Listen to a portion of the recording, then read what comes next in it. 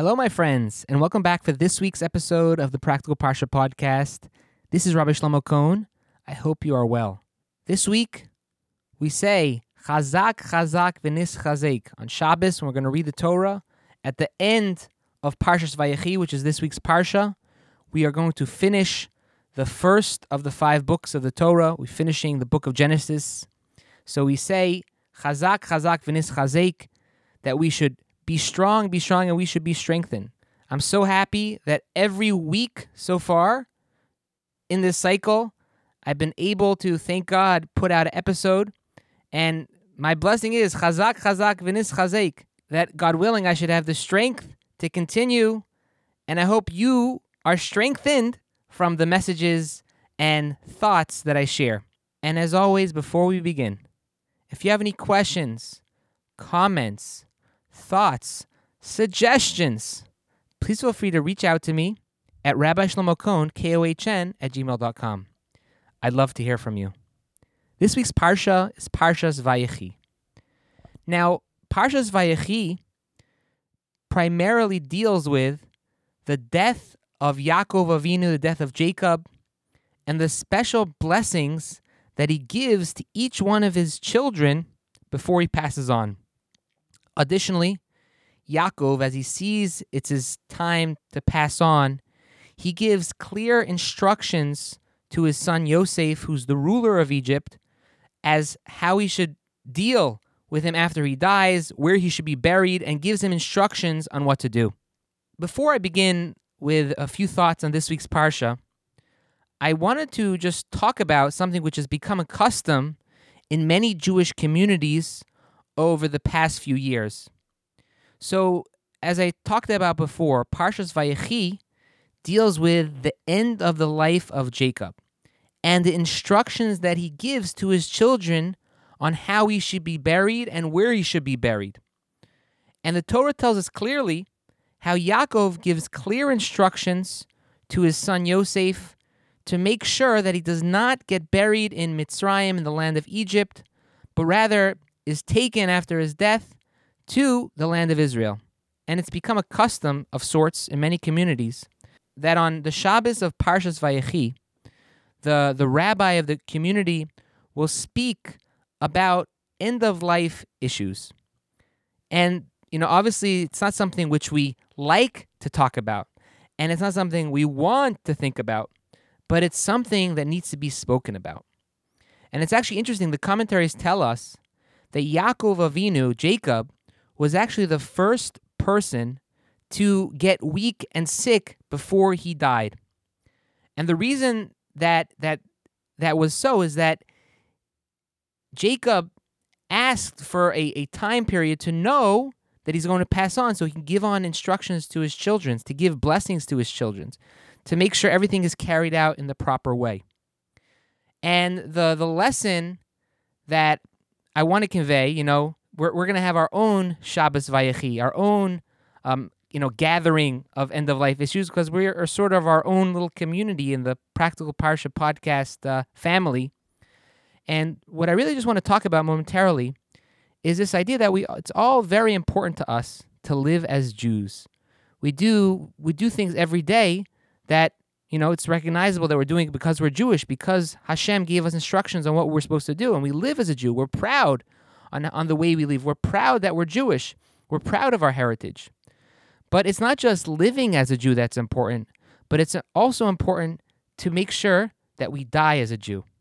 Now, it could seem overwhelming, it could seem scary, but the point is that it's become customary during this week, the Shabbos, that people should make sure that the instructions are there for their family members, that if, God forbid, something happens to them, or after 120 years, everyone should live long and healthy lives. Say Amen. That the instructions are there for the children on how a person should be buried, that they should be buried according to halacha. They should not be cremated. That when there's instructions on what to do when someone's not responsive, there's a lot of halachos, there's a lot of parts of Jewish law that affect this area of life. Unfortunately, many people don't realize that halacha, Jewish law, governs death as well. They just know, maybe people just know certain parts of the halachos, such as Kaddish or mourning, but a Jew has to be buried in a certain way. And, it's important that people give clear instructions or set up a will or set up, different protocols that their wishes and their desires be carried out after they pass on.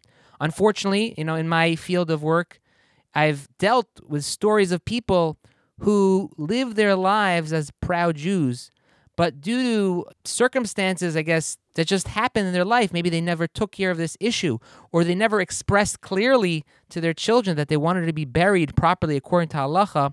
They ended up maybe cremated. They ended up in a situation which was not the way a Jew should be put to rest after 120 years.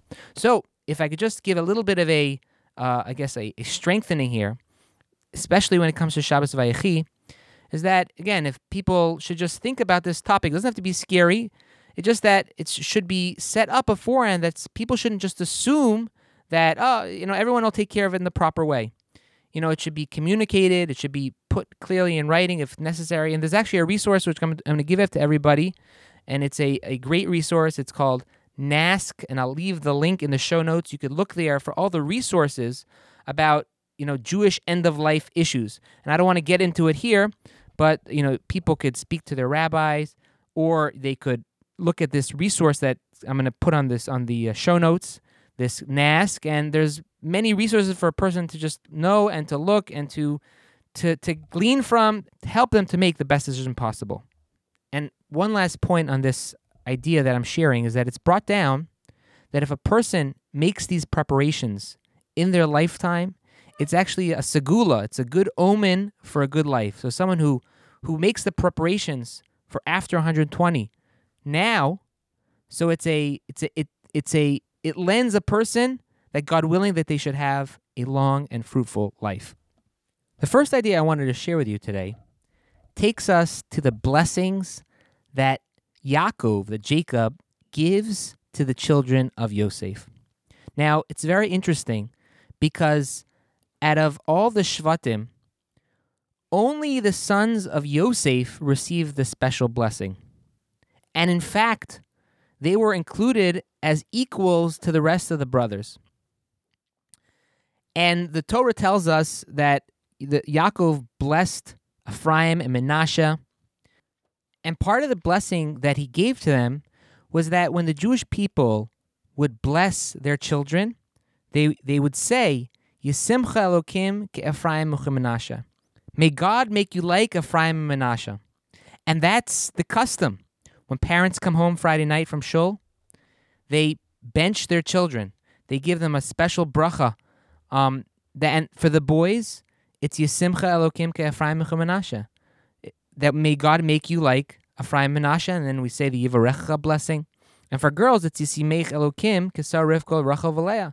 May God make you like Sarah, Rivka, Rachel, and Leah. And then you follow with the Yivarecha blessing. And really the question that is asked by the commentaries is, why is it that when we bless our children, our boys, we say that they should be like Ephraim and Manasseh? Why were they the ones that were chosen, that it's by them that we aspire our children should be like? We see by the girls, it's the matriarchs. It's Sarah, Rivka, Rachel, Leah. Shouldn't it be that when we ask for the boys, it should be the patriarchs? We should say, may Hashem make you like Avram, Yitzchak, and Yaakov.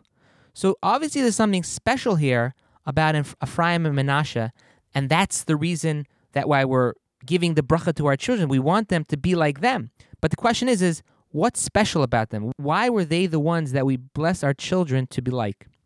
And there's different answers that are given, but one I want to focus in on today is this idea about potential. As Jews, we believe that every generation further away from Har Sinai, from Mount Sinai, were not as clear, were not as sharp as the previous generation, meaning the tradition, is strong, but it's one more step removed. And we see that previous generations, the leaders, the people, were on a much higher level. They knew much more. They were bigger Torah scholars. And, although we have different positive attributes about our generation which previous generations did not have, I mean, nowadays there's more people than ever that are studying Torah. There's more yeshivos on one block in Brooklyn than there was in the whole Europe. So obviously we have our milas, we have our positive traits about our generation, but for sure we're not on the same level of greatness as the previous generations. Now, sometimes God sends us a person, a leader, who's so great it's as if they were from the previous generation. One classic example is the Vilna Gaon, is the Gaon of Vilna, Rebbe Elio Kramer of Vilna, who lived in the 1700s. His opinion is given the weight sometimes of a Rishon, of somebody who came from the previous generation, because he was so great. It was almost as if he was a blast from the past, and God gave him to the generation that he lived in. But he was really greater than the whole generation. And, there's different leaders that are like that. They're just so great. It's as if they're from a blast from the past. And the lesson here that is special about Ephraim and Menashe and why they're the ones that we bless our children is because Ephraim and Menashe merited that they were equals with their uncles. They became like one of the brothers. It says, Ephraim and Menashe ki Ruvain v'Shimon Yuli. That Ephraim and Menashe are equal to Reuven and Shimon. And when the land of Israel split up, they got a portion, just like Reuven, Shimon, Levi, Yehuda, all the other tribes. They were so great that they were like a blast from the past. They were from the previous generation. And the lesson here is that they were able to fulfill their potential to such an extent that it's considered that they are like the last generation. And that's the blessing for our children we want to give. We don't want them to sell themselves short.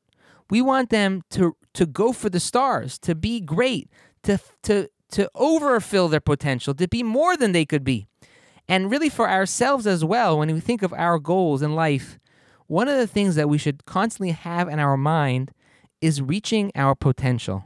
When we daven every day, in the Shemona Esrei, in Shema Koleiner, in the Shema Koleiner prayer, in the Amidah, in the Shemona Esrei, there's a section there where we could ask for anything.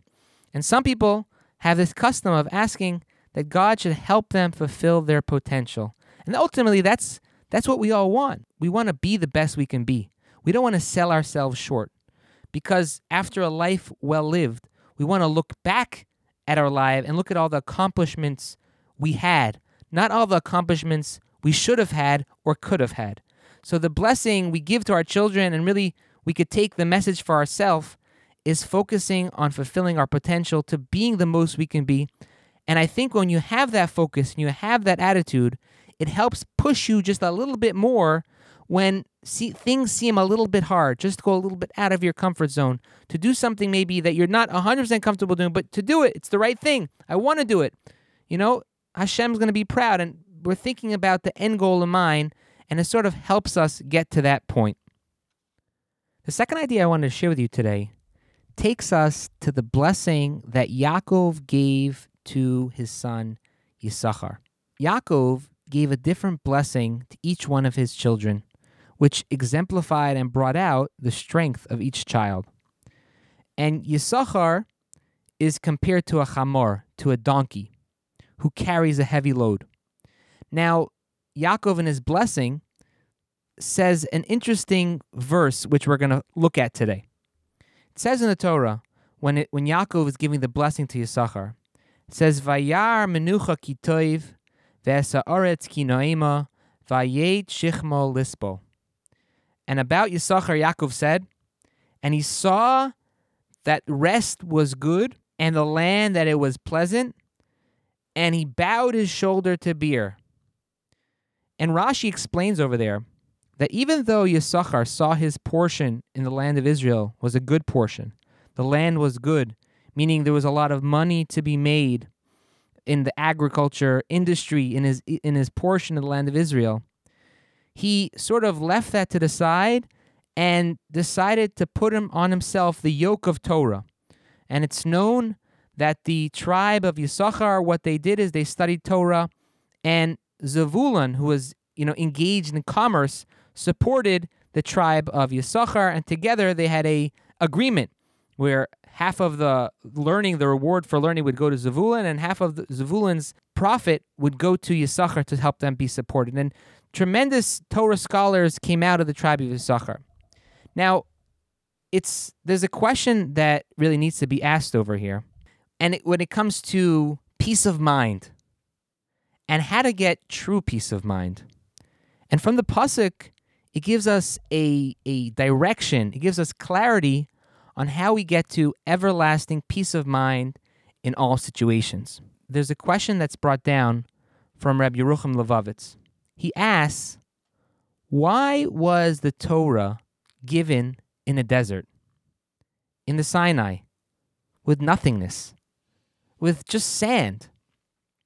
Wouldn't it make more sense that after the people came into the land of Israel, where they set themselves up and they had all the necessities that they needed, and they had a community, and everything was peaceful, they had a home, where the environment is the most conducive for Torah study, then God should have given the Torah to the Jewish people. Why did he give the Torah when the Jewish people were in the desert? They were living out of tents. They are constantly traveling. It was not comfortable. Why did he give the Torah then? He should have given it when they're all peaceful and they had peace of mind and it was the optimal environment for learning. Right? What was the lesson and what was the point of doing it in the Sinai, in the desert? And he explains that the reason why God gave the Torah to the Jews in the desert specifically is because he wanted the Jewish people to know and remember that true peace of mind is not by having things and then, being able to learn Torah afterwards. It's by knowing and remembering and internalizing that the Torah is something we always need to do. We always need to learn, and we always need to, be attached to in all circumstances. And from that comes out peace of mind. And really just to help us understand this a little bit is this idea that when the army, when the Navy trains, and really the more elite the units get, the more intense the training gets as well. Think of the Navy SEALs, the Marines. They don't train for optimal circumstances. They prepare for the worst. That whatever is the most desperate situation, the hardest situation, that's what they prepare for. Because in the battlefield, they can't expect that they're going to have their luxuries of life. And they can't expect that they're going to have everything they need to have at any given moment. Because that's the nature of war. It's to win the battle, to overcome your enemy, to save your country. And the idea is that when a person has that mission, has that thought process of winning the war, defeating the enemy, so then they're able to keep that goal in mind, so then they're ultimately able to be victorious and get that peace of mind. When it comes to the Torah and our connection to it, we have to remember that what's our ultimate goal in life? And when we internalize this observation, we're always traveling on this road toward this one point, this goal, this objective. So no matter what stress comes up in life, it doesn't shake us. Because just like the soldier is able to operate in even the hardest conditions because he has a certain peace of mind, he trained for this, he knows what he needs to do. He has his mission, he needs to complete it. And therefore he could work with that peace of mind. So to us, when it comes to life, if we first try to have that physical pleasure, that physical enjoyment, that peace of mind that we seek by doing things and adding things, so then, another situation in life will just come up. There's no such thing as flatlining in life. There's always ups and downs, and we have to know how to handle the ups and downs throughout our life. So if we have a point we're trying to get to, and we know where we're going, so then it shouldn't shake us if we're able to get it to our core, that we know what we're doing and we know where we're going. Nothing should be able to shake us. This is obviously something which is a high level to strive for, but it's something we can all relate to in our lives, and really takes us back to this idea of Yisachar, because Yisachar was saying that they saw that life, that rest was good and the land was pleasant. But what did they do? They reapplied themselves. They kept going at it because they saw that true peace of mind comes from applying yourself in every situation and knowing your true objective and your true goal of where you want to go and where you want to get to. And I think a very practical way where this manifests itself in life is that sometimes people think that in the situation in life they're in, that's where they're having, X, Y, and Z problems. But if I just do, this or that, for example, when I get married, things will be different. Or when I have kids, things will be different. Or when the kids are out of the house, things will be different. Meaning it's always the same issues and same problem and challenges that are coming up throughout our life. And no change in circumstances is necessarily going to just be a magical pill to solve everything. Granted, there are times when we need to change things and change the dynamics. That's a given. But my point is that, working on ourselves to have peace of mind, true peace of mind, is not going to just happen by changing our circumstances, because even if we change our circumstances, things happen, life happens, there's stressful times, more stressful times, and we have to know how to deal with life in every situation. So if we have the goal and the mission of where we're going, and we keep it always in mind, and that's a level to strive for, we'll be on our way to having true peace of mind. So with that, I'm going to finish for today's podcast. I hope you enjoyed. If you have any questions, comments, or would like to reach out, please feel free to send me an email at rabbi shlomo kohn, kohn, @gmail.com. Have a great day.